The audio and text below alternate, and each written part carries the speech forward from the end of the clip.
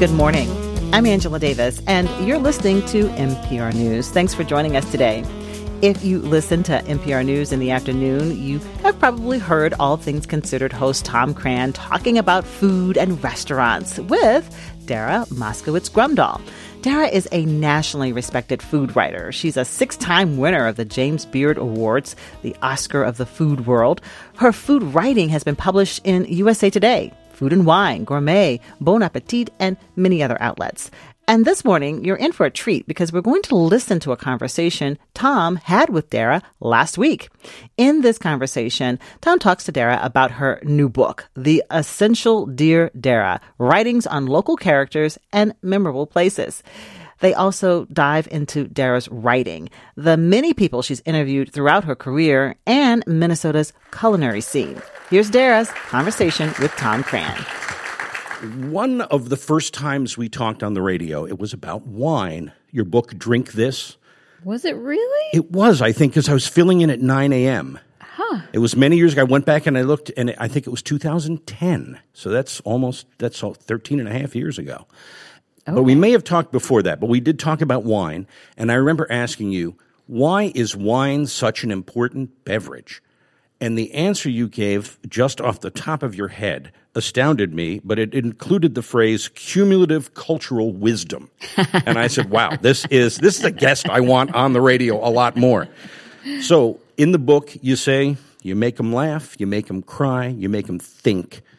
Sometimes I would say some of these profiles, articles, have maybe done all three, maybe do all three. That's what I'm trying to do. That's what we're going to talk about here. And I want to go back first to the process of, we talked months ago, maybe it was 6 months or so ago, and you mentioned this project, and you said you had to go through 25 years worth of writing and articles, and some of them, you said you still had the original print, from the paper, right, or from the magazine, torn out. Tell us about that process, because if someone said to me, you have to go through all the interviews you've done over 18 years on All Things Considered, I'd find that penitential.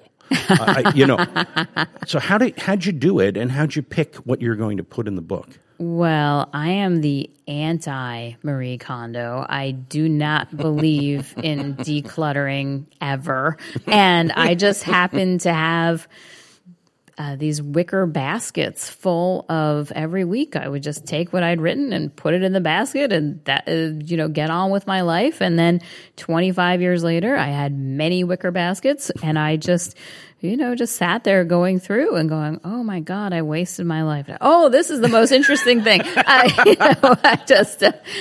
Every third thing was kind of interesting. And then I put together a master list, and a lot of the stuff is completely gone. I mean, so many of publications that I worked for vanished. Don't exist. Something called Microsoft Sidewalk, vanished. Something called City Pages, gone. Even weirder and more shocking, Gourmet, vanished. Literally, I think it was the month after I published a story in it. They just ended it. I was just like, how did this? And so a lot of these pieces that are in here, I literally retyped. I just sat there and I, from the paper that was in my basement. Yes. Wow. Because this is like our collective experience. I feel like what I realized about my career when I started going back was like, I am you all, everybody in the Twin Cities has their family, and then they have their friends, and then I'm on the next one. I'm Pluto, I'm orbiting your world, but I'm always out there, and you just you kind of get used to me, and I'm just here with you, taking notes and writing down things. I was like, I think I'm strangely, for a lot of Minnesotans, I'm their, fourth friend removed who's been taking notes the whole time. And so, then you gotta put this on your shelf so that you remember, remember just when things were a long time ago. I talked to, in this book, I found this thing that I completely forgotten about, which was an aquatennial queen. So this woman who was, we know what an aquatennial queen is. Right. She was an aquatennial queen during World War II. She was still giving interviews in the 1990s. I talked to her for hours. She was like, nah, it wasn't that big a deal. All the hot guys were at war. I was like, it's like, these are the stories. We need to have these stories. Like someone's you've got to remember this. And some of them are the length they ran. And others, you say, because now you have the space, you could put longer versions of them, original versions of them. Yes, the writer's revenge. Yeah, right. I went into a bunch of, I'm just at that age where, things were being backed up on a hard disk, and then all of a sudden everything was transferred to the cloud. And so it's just been refreshing itself for many years. And I was able to just go into my personal archives and type in various phrases, and bing, up comes the first draft from 1999 or 2004. And so then I was, just all in. It was like, I'm going to put in all the stuff that nobody had room for, because that was the juicy stuff. And so there's longer versions, a little more complicated, a little more sometimes more difficult versions of things are in here, because in fact, difficult things also happen in Minnesota. That's right. And the difficult contexts for things, when you were talking about Sean Sherman, the sous chef. But I want to get to the background and the research, because some of these, I'm going to use a phrase, some of these articles are deceptively in-depth, deceptively detailed, in that you get us in, but then you start telling us about the history of the rocks on Lake Superior, or the whatever it is. You really have I think a gift for that, and also for not starting with that, but starting in a way we're engaged. And now all of a sudden I'm learning the history of crops or whatever. How much research goes into some of these 2,000, 3,000 word pieces? Oh, a lot. I'll easily spend a month on some of these or longer. And I'll call people and be like, well, if was it an otter, or was it a muskrat? Was it a beaver? And then we just have these very interesting conversations. And then sometimes the entire conversation will end up on the cutting room floor, as it were, but the knowledge that you gained will end up in the piece. So yeah, I mean, that's what I love about reading and writing, is that you just get the dense information. You get an experience, you get an emotional experience, an intellectual experience, and it's all there together. There's one thing you say, and here's the way you put it about the craft of writing. You say you absolutely love doing it, even though it is solitary and hard work. And you say it's a form of telepathy. I do think that, yes. Yeah, tell us more about that. How is it telepathy? I don't know why more people don't think this. It's like, you pick up Jane Eyre, you start, picking your way along word by word. All of a sudden, she's outside. It's the English countryside. It's 1840, whatever. She's looking at the Milky Way. You're right there with her. Like, it's all appeared in your mind. Like, her strivings and what she sees out the window, like all of it is just right there. And that to me is a miracle, and it is telepathy. And I love being the, conjurer behind the curtain, just being like, well, let me tell you about yellow sunflowers on a gleaming hill. And like, there you are, you're there with it. I love it. I love it. I think it's magical. I don't know why everyone in the world is just not astonished all the time. Like, writing! Oh my God! You take those images and you plant them in our head, whether we want them or not. And that's the power, right? The telepathic, I guess, power of it. Yeah. And then there's the word you say you sort of dread, but you need to have. And it's a journalistic thing we talk about too. Is it a topic or a story? Oh yeah. Let's write something on breakfast. Well, that's a topic and it's huge. And let's talk. Oh, there's somebody who has a restaurant against all odds and all they do is eggs. Okay, there's a story, right? And you said you're always searching for the story. So tell us, what are you looking for, and how do you know when you found it? Well, yeah. So that is just, you'll just bash your head against something forever and just be like, well, the North Shore is a topic, but what is the story? A story is a thing that has a beginning and a middle and an end, and it brings you surprise, and hopefully it brings you something else. It brings you joy. It brings you alarm. It is something. It goes into your emotions, and it makes you feel electric in some way. And so it's the funniest thing because I have devoted my life to stories, of finding stories, to telling stories. And in some ways, like literally, I've built my life around this is what I've been doing the whole time. And on the other hand, the word story is so ephemeral, and we use it for everything. It's like, oh, what's the story here? Well, you buy 2 cookies, you get 1 free. Like, it's not always a profound thing. The thing that annoys me is everything's got a backstory. And sometimes I think, no, it's just the story. Yeah. It's just their story. I understand backstory has a specific narrative device, but it's a story. Well, but stories are powerful. Not only are they powerful, I would argue that they're basically the only thing we do. It's like, well, is climate change destroying the planet and everybody needs to do something? Like, that's one story. Or is climate change, no big deal and just some crazy people? Like, that's another story. Like, and it's like, what are we doing in this culture right now? Is if we're pitting one story and one group of storytellers against another story and another group of storytellers, and the end of this will be a great change and will define our era. And it's, how is it happening? It happens in storytelling. Mm-hmm.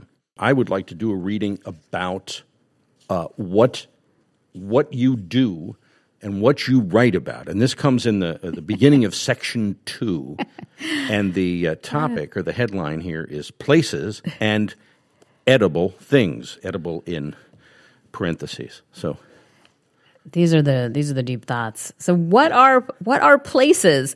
I know this sounds like the silliest possible question, but I will go on. So places, when it comes to writing, they are not just a spot you drive to on a map. They're the spot you drive to on a map expressed through your particular lens. So if you sent me or Batman or a jellyfish to write about Pipestone, Minnesota, we would each come back with very different stories. And yes, the jellyfishes might be no ocean, I soon died.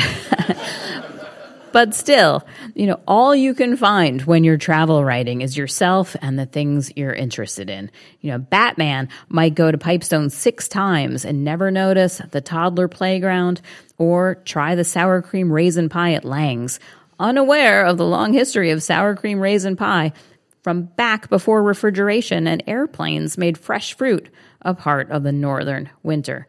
This is true. It was only in looking back at the 25-year arc of my career that I realized I write about nouns, people, places, things, and edible and drinkable things. But what else is there? There's plenty. The front page of the New York Times is not nouns. It's about what happened yesterday. The opinion page is what I think about recent stuff. Nouns, on the other hand, are a lot less changeable. Therefore, they go after the front page, and people like me can devote some more time thinking about them, and editors can have more time tinkering and thinking too. Temperamentally, I need that additional time. Temperamentally, that which makes the front page is not well suited for my talents. I was in the WCCO newsroom once when a long-looked-for child was discovered dead, and merely watching the coverage, I started to weep. And across the newsroom, one of the men who had been on site and interviewed the parents, he was just typing. Then I always knew I was the last person who could do that kind of reporting, and that morning proved it. If I had been on the scene, I would have been a problem, an additional problem, and no kind of help, and not remotely able to write down what was happening. And this is because I feel and think deeply. Sometimes I think of myself as a water glass filled all the way to the absolute top with thoughts and emotion, and any little tremor starts to make the whole thing spill over. And that is a very good way for a noun writer to be, because when I tune in using my particular lens, when I consider a croissant or a glass of wine, I come back with all kinds of big thoughts and feelings, and some of those will be amusing and insightful for my readers.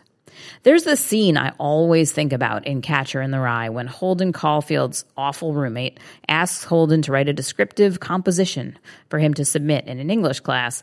Holden writes about his brother's baseball glove, his brother who died of leukemia, his brother's baseball glove covered in poems in green ink.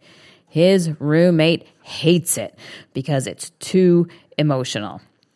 But that's me, but everyone likes my compositions because they're too emotional. I also select nouns about which I feel emotional. If I taste 30 wines at an event and 29 are meh or fine or technically appropriate, but one reminds me of thunder and makes me feel like a twang has been plucked in my soul like a loose bass guitar string, guess which one gets written about. Some of the most difficult writing I do is disambiguating similar nouns. 11 Chardonnays, 9 burgers, 3 river towns, 4 Metro DJs. To manage that, I do what I always do. I pop into the mind of an imaginary reader and try to make them laugh, make them cry, make them think, and never be boring. But at the end of the day, what a Chardonnay, a burger, a river town, or a DJ have in common is only 2 things. 1, they're nouns.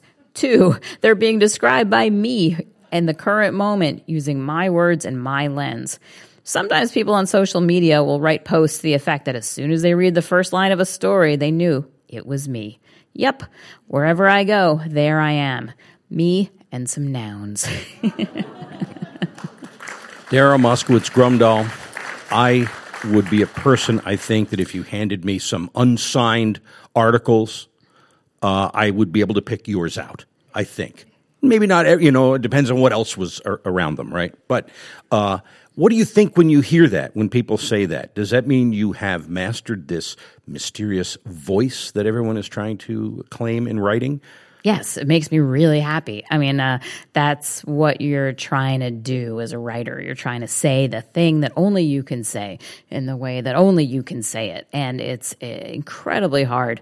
There's that Malcolm Gladwell thing about, people put in 10,000 hours. For mastery. Yeah, for mastery of a subject. And I only got rejected from writing schools. I tried a number of times when I was in my 20s to get into like the Iowa Writers Workshop. They were like, no chance. So I wrote for anyone that would have me. I wrote for gardening magazines and bridal magazines and weird online startups. And that's, where a lot of the stuff comes from. And I wrote, forget 10,000 hours. If I didn't put in 200,000 hours in my 20s, I would be shocked.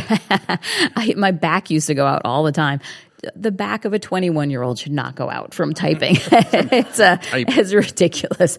And I didn't know how to do this when I was writing at City Pages. I would send these things to this wonderful editor, Monica Bauerlein. She runs Mother Jones. She's a genius. And she would just send everything back just like, you don't have a transition. You don't have a transition. There's not, can you please already with the transition. And I would just sit there and was like, how does it work? Why don't words match? Like, how can nothing be good? And and I just battled through in this battle royale against my own inadequacy, me and my Mac Classic. And, eventually I got there. So I have, a hero's journey in which no one ever leaves a chair. Working on your voice, you can tell in these pieces. But the first piece in this is an introduction in which you write about yourself. And I have to say that over the years, the writing that I've read of yours, I can tell it's yours, and you give us occasional glimpses of something that happened to you, or obviously if it's a restaurant review, it's food you tasted and you're telling us about it. But the closest we've gotten about you for years, I think, is your voice. Until now, until this book and this collection. And I want to have another reading here, page 7, what we talked about. All right. And that's what happens when those of us who aren't from here get asked, what brought you to Minnesota? People always ask me why I, a fourth-generation child of New York City, razzle-dazzle, glamorous New York City, why I would move to Minnesota. I never give the real answer for a lot of reasons. And mainly, I never gave the real answer because I thought no one would believe me. And I spent a good chunk of my early childhood telling people things and being told that that is not true and that we don't believe you. And I also kind of took the easy way out. I figured my role in this community was Champagne Barbie, bringing the fun and the wit and creating the illusion of a perfect life in my wine and cheese Barbie dream house, as a living mascot for the good life. And people need dreams, I told myself. But the real story, it actually took me decades to understand that I hid my real self and my real story for the most tawdry and the most obvious reasons, because I was just ashamed of everything behind the pivot of the day that I got a dishwashing job at 13. And you can't talk about that which you hide from yourself. And how can the story hunter hide her own story from herself? It's actually pretty easy. People do it every day. And then I thought, but because people are reading this book, we'll get the real secret. And the real story goes like this. I didn't grow up in the New York City you see on TV where everything is red carpets and limousines. The New York City I grew up in was just domestic violence, florid domestic violence. Writing this intro was the hardest thing I've ever done. It was like gouging up parts of my soul with like a rusty grapefruit spoon. It was just, but it was something that I have been, in retrospect, working on for 30 years. And the reason that I wanted to kind of get this out there, and it has been very gratifying. I've been getting all of these Facebook messages and emails now. They're like, I lived that too. That was me also. And the reason I wanted to do this was I think it's not fair to everybody in the world who lives in this kind of universe of like domestic violence and child abuse and all these things are, I don't want to say they're normal because it's not, but it's not uncommon.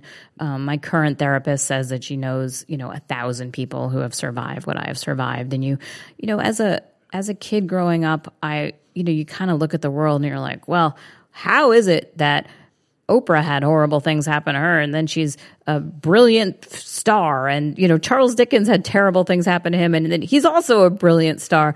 But when terrible things happen to me, I just cry a lot. How could that be? And it took me until just very recently to when I was writing this about a year ago, it took me until then to just be like, okay. Let's actually take a step back. Maybe the reason that you are able to interview everyone and people's kind of soul comes to meet your soul, and you are able to have just these intense conversations with everyone. It's Idris Elba or it's a Vietnamese chef who's never talked to anyone, and you're able to have these conversations. That is coming because of the things that you survived, the willingness to show up. Compassion is a thing that happens between two people who are kind of in equal levels of suffering. Compassion and empathy, they don't come because somebody is up on a mountain peering down at somebody. It comes from two people who are, who have both suffered. And that's what, I just wanted to just put all that out there. I don't want to be Champagne Barbie. It's a fake thing, and I don't like it. And it creates isolation for everybody who thinks well, why did Oprah get all the good stuff? It's that's just a weird way of being in the world and thinking in the world. And I just want to break it up and not be part of it anymore. And that issue of empathy when interviewing or writing about people. I think that I've come to think that's a really important part of a lot of journalism. And it's a different thing that you were saying there than sympathy. It's a connection that you have, even if you haven't necessarily gone through the same experience or haven't gone through any of the experiences of the person you're interviewing. I find that, but you need to have a human empathy for that connection for the time of the interview. And I just wonder, do you think it comes from that background? I do. I really do think that when two people are talking, your soul kind of comes to the top. And I know that's a little woo-woo, but it's like, I really do think that that's what people are doing when you're talking. You are having a conversation. And if, we've all talked to someone who's like completely locked up and you don't have a connection with them. You can't talk to them. They're deep inside themselves. But I think that for people who are, available to talk to, in that way, like they respond to everything. They respond to everything you've thought and everything you've been through, and they respond to the path that you've walked. And you just kind of tell when you're talking to someone that they have been through some things, and that's what a real conversation is. And I'm, in addition to being like a glass of water that's all the way up to the top, it's like I connect with people because they meet you.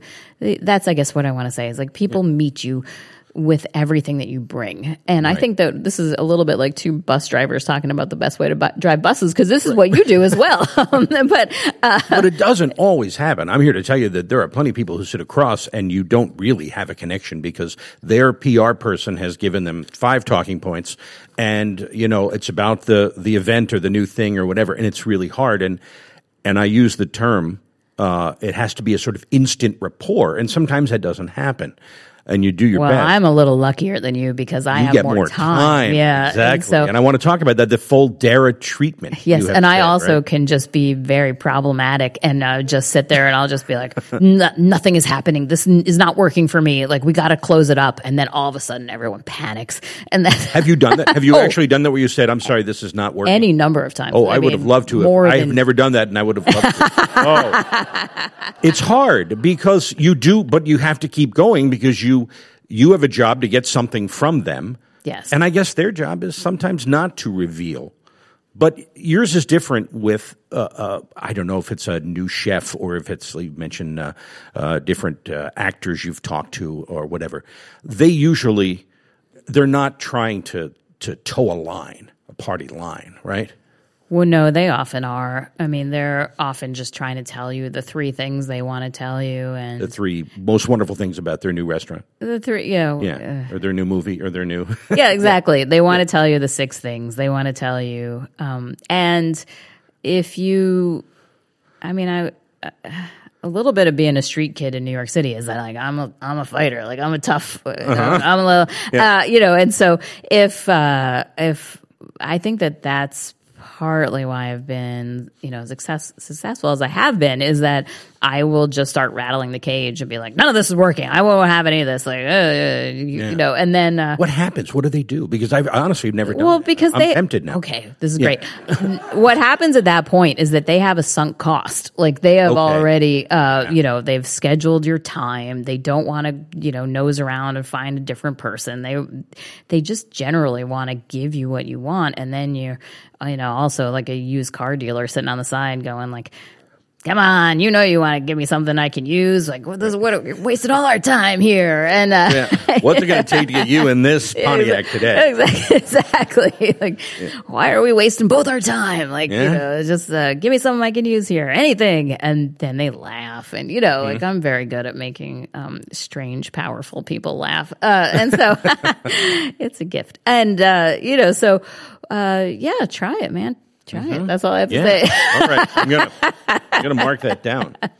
You mentioned there in the passage this dishwashing job. You're 13 years old. Oh yeah. And tell us again as much as you would want to reveal about how you came to be in that position. And I can't help but think that at that impressionable age, this was not only an introduction to the restaurant world, food, kitchens, but also, as you write about it, it feels like it was almost an escape, if not a salvation for you. Oh, yeah. It was the pivot. It was the pivot my whole life turned upon. It was June the year before I turned 14, so I was an older 13-year-old. And my dad was just a piece of work. He's been dead for 20-odd years. He was a very wealthy economist, Wall Street guy who just loved Ayn Rand and Andrew Carnegie, and he had a theory that you should be kicked out of the house when you were 13, and you should then make it on the streets like Andrew Carnegie. And he kicked me out of the house repeatedly, but the first time was when I was 13, and his idea was he was going to drive me to the center of town and scare me and tell me I was on my own, and also this was because I cried a lot. This was imagine a 13-year-old who cries a lot, who would then be removed from the home. Anyway, they dropped me off in the center of town, and I was just like, oh, I guess this is it. I've read books like this. I'm just on my own now. And I just went to the nearest restaurant off the parking lot, and I was like, do you have any jobs? And this wonderful chef named Anna I think took one look at me and was like, this is a problem I can fix today. And she was like, this is the dish pit. This guy's going to show you how to use it. 6 hours later, I was still washing dishes. She was like, you deserve a chicken. So one of the best meals of my life was just literally on a tree stump by the back door of this kitchen. And I had been, I had found a place to live. I was getting, I had just crafted a new life for myself as an elder 13-year-old. My dad came back at the end of the day and was just like, oh, I, changed my mind. You learned your lesson and now you will, submit. It was just like this chef was just had been a social worker, and she just took him aside and read him the riot act. And I looked through the portholes of, the little swinging restaurant doors, and my whole life changed from that moment. And I worked for her for years, and she, she was just like, you're big and fancy. I can call 6 newspapers. What do you, I know what an abused child looks like. You're now in jeopardy. Welcome to my world. And it was a revelation. It literally changed everything for my entire family. And my dad moved out soon after that. I thought Anna was a great character in your book, and if she's a real person in your life, is she still in your life? No, she died, I think, the year after I was out of college, so she's been gone a long time. Yeah, she kind of saved my life, and I would say didn't much notice. Oh, not that she didn't notice, but for her, it was just all in a day's business. It was like, we got to clean out the refrigerator and save that dishwasher. We got to, and go to school and become a writer. Oh, yeah. And she was not, she said she wouldn't. Oh, yeah. So this was, if you became a cook. Yeah. So 4 years later, I was still working for her. And, I was very much like, should I go to cooking school or should I go to college? And she was just livid. She was like, you're going to college. There's not what you do. You're only 18 once. You can go to cooking school anytime. And then, and I was just like, well, I still don't know. It seems like a lot of money to go to college. And she was like, oh, yeah, I'm running this show. I'm going to say I never even heard of you. You're not going to get a recommendation out of me. Come back in 2 years, if you still want what you want. And so that's how I ended up in Minnesota, largely because Anna was like, nope, cooking school is foreclosed for you. Mm-hmm. So I there's a guardian angel. I mean, she changed my life. Yeah. And that's how you came to be in Minnesota. Yes. Yeah. That is an amazing story.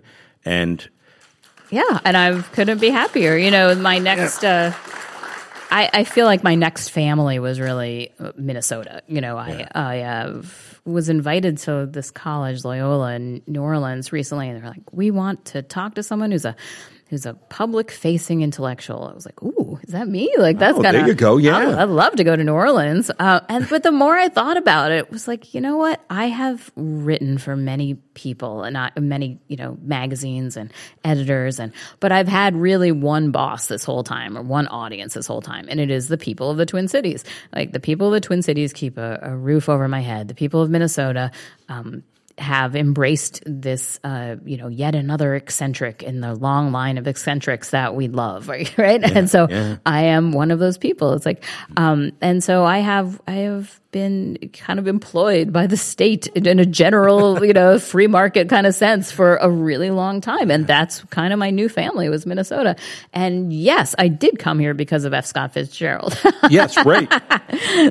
You say, I think you use the word healing about Minnesota more than once in the book. It's been a healing place for you. And it had this, it loomed in your mind before you moved here, right? F. Scott Fitzgerald. You said it was in your mind, if I'm correct, you said it was a place of decent people. Yes.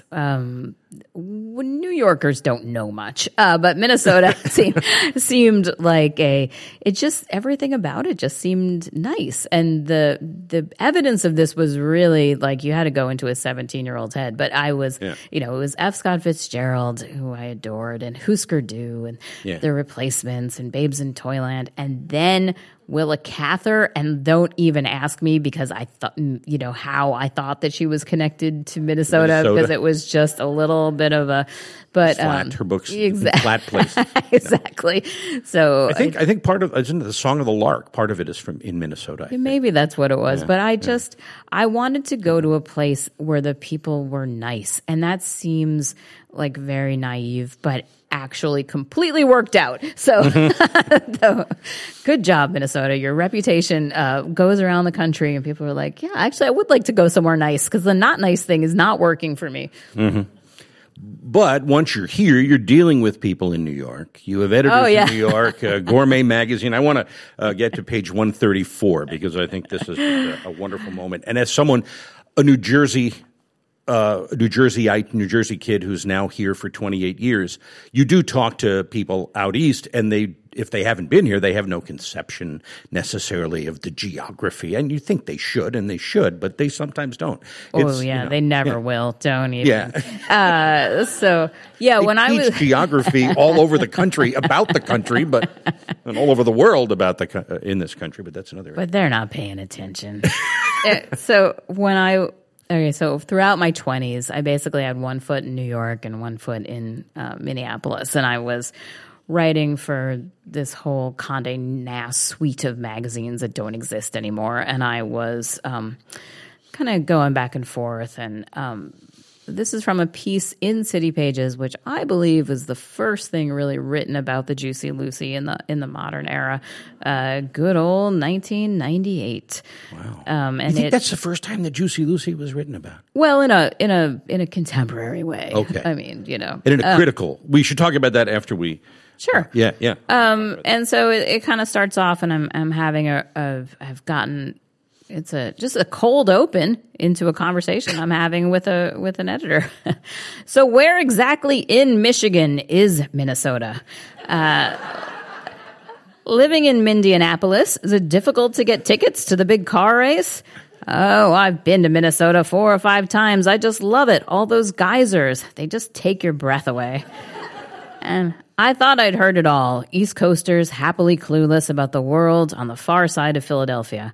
I was wrong. Witness today when an editor called me from New York to clarify some questions about where exactly the Twin Cities were. So we were a suburb of Chicago, and our main industry was Hormel. And there were a lot of feedlots, but how did Milwaukee and Fargo fit into it all? And it's like the movie. I stammered something incoherent. Later, lying in the dark, headachy, with a cold compress on my head, I imagined all the witty things I could have said. Yes, of course. Think of the Twin Cities as a cluster of igloos by Wrigley Field. We all look like Lonnie Anderson in a parka, and we spend our time shoveling handfuls of fire-roasted Spam into our chapstick-caked maws. The most important thing to remember is that the buildings you see are mostly underground. You see, the snow piles up so high, hundreds of feet in the winter, that building vertically is just about impossible. Some people do still call us the Twin Cities, but mostly subterranean cities. So come visit Minnesota, the only state that hasn't yet repealed Prohibition. We're lucky the sun doesn't set all summer, since it makes it easier to shoot the roving packs of timber wolves and polar bears.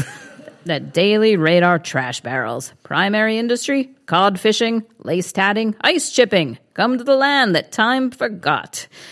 When I pulled the cold compress off my brow, I realized my headache was still there, and the only possible cure was to take a couple of Juicy Lucy's and sleep it off. So, yeah. We're talking with Dara Moskowitz Grumdahl here on NPR News about her new collection, a reader, I called it. When you told me about it, it's a reader of some of her very best work over the last 25 years, The Essential Dear Dara, in which Minnesota is a proud and loving character, or a loved character. I would say the main character. The main character. Main. But here's what I've noticed, a thread in the people. I'm going to go through a list. Lynn Rossetto Kasper, Kate DiCamillo, Bibi Zahara Bennett, Tua Zhuang, Sean Sherman, all prominent Minnesotans who are not from here originally, and a few others in the book too. But all have made their mark here. All have become famous through their work here. And I wonder, what can we take from that? Because the same could be said of you. One of the things that I love about Minnesota is that people choose to be here. Very few people, make it to 40 and didn't have some kind of a moment where they were like, I think I could leave. I think there's a bus. I think, Judy Garland. Exactly. And everybody that is here after, let's say, 40, we chose this. Like, we like it. We want to wear sensible shoes in the winter. We want to have 2 months for just reading. Like, we picked this on purpose, and we're so far from everything. Like, we have to deal with each other. We are so far from Chicago. Minneapolis to Chicago is as far, and I have mapped this out, it's like from London to Prague. Like, it is a really far distance. And we have, we must get along. We must choose each other. We must, make it work, and we have. And so... And these are people, that list and others in the book, have all done that. Yes. Not only have made it work, but have flourished and are known for what they're known for. And every person in this book has chosen Minnesota, and every person in this room has chosen Minnesota. Like I said, you make a choice at some point to stay here. And that's one of the things I love about here. I mean, we have a shared set of values. People that live here, we care about nature very much. We care about food. We care about indoor things. Like, we care, we are a value-driven people, and we help each other get out of ditches. We have a number of qualities that are not the Florida man qualities. Like, we have So, Juicy Lucy's. Oh, Juicy Lucy's. Right. You think your article about them, your deeper dive was the first time, and then you said it's either Matt's bar, right, or the 5-8, or the 5-8, yeah, the 5-8, and people ask you all the time, which has the better one? And you said that's like telling people Santa Claus doesn't exist, right? What did you just say on this? I would, I think there's clearly one answer, and everybody knows what it is. But, and so what happened was that I wrote about this, and at the exact same moment that food television was launching, like literally the Food Network, and people were just dying for easy, cheap content. And so all of these producers were flying out and shooting. You just drive 20 blocks up and down one avenue and you have a show. So there was just a year or two there. And now there are Juicy Lucy's everywhere. They have Buenos Aires Juicy Lucy restaurant, and I believe there's one in New Jersey. Really? Wow. And it's and I'm sure they do them wrong, but it's it's nice for them. But there was just this time where I went to do one of these Food Network things, and I was just standing out in front of the 5-8, and I wore this giant vintage, coat that was lined with fur because it was 20 below or whatever. And I had this giant hat on, and they wanted me to have this exterior shot. And then something was going wrong. And I just remember looking up this cottonwood tree, and this eagle was looking down at me like, what is your damage? I was like, I gotta say, things have gone in a strange direction for baby here by the side of the road. But I love all of that. I love the adventure of it. Every silly escapade that I have been on as a food writer, like, I just love them all. I love the human experience with that. Like, this is ridiculous, and I love every minute of it. And when it comes to ridiculous escapades, we've been along with you a couple of times on day one of the Minnesota State Fair when you eat all the new foods that day. And you don't seem to tire of that or the fair. You have a couple of pieces in here about the Sky Ride and the corn, of course. Yes. And I've interviewed all of those things. The corn guy as well over the years. But you don't tire of it. A lot of us who have had to be around it are sort of like, maybe someone else can do that this year, but not you. I find it's cheesy, but I find the whole Great Minnesota Get-Together thing to be accurate and true and interesting. Yeah. And it's such a microcosm of the world. Do you know those Bruegel paintings where you look and there's all of these people at a fair or something and there's a snowy ground and someone's making donuts and someone's playing hockey? Yeah. And I just find that that's what the state fair is to me. It's like a million stories happening in one kind of fishbowl. Like I challenge myself every year to go find something new and interesting and different. And it's I just have a certain, into the fray curiosity that I enjoy doing it. It's wacky. It's extremely interesting to me. Yeah. And it has been since 1997, which was the first year that someone, pressed some actual cash dollars into my hand and said, go find something new. And I ran to find something new, and it was so fun. And it's been I don't know, a renewal of vows or something to me in Minnesota every year. It's like, it's just, we're all still weird. Like, I love it. We're just do this forever. I want to end with one. I'm going to ask you, we didn't go over this, but I'm going to hand this to you. This is a paragraph that I highlighted. If you could read that for us, because I think it's a nice, almost a benediction to end here. I've been successful in writing, I think, because my wrestling and delving, it peeks out in the breaks between the words, like light seen through loosely woven fabric held up to the window. And what's the difference between humans and all the other stardust? The artifacts of that moral wrestling, among many other things. You've been listening to a recorded conversation with NPR News host Tom Cran and food writer Dara Moskowitz Grumdahl. They talked last week at an NPR event about Dara's new book. It's called The Essential Dear Dara, Writings on Local Characters and Memorable Places. Be safe, everyone. I'll talk to you again Monday morning at 9.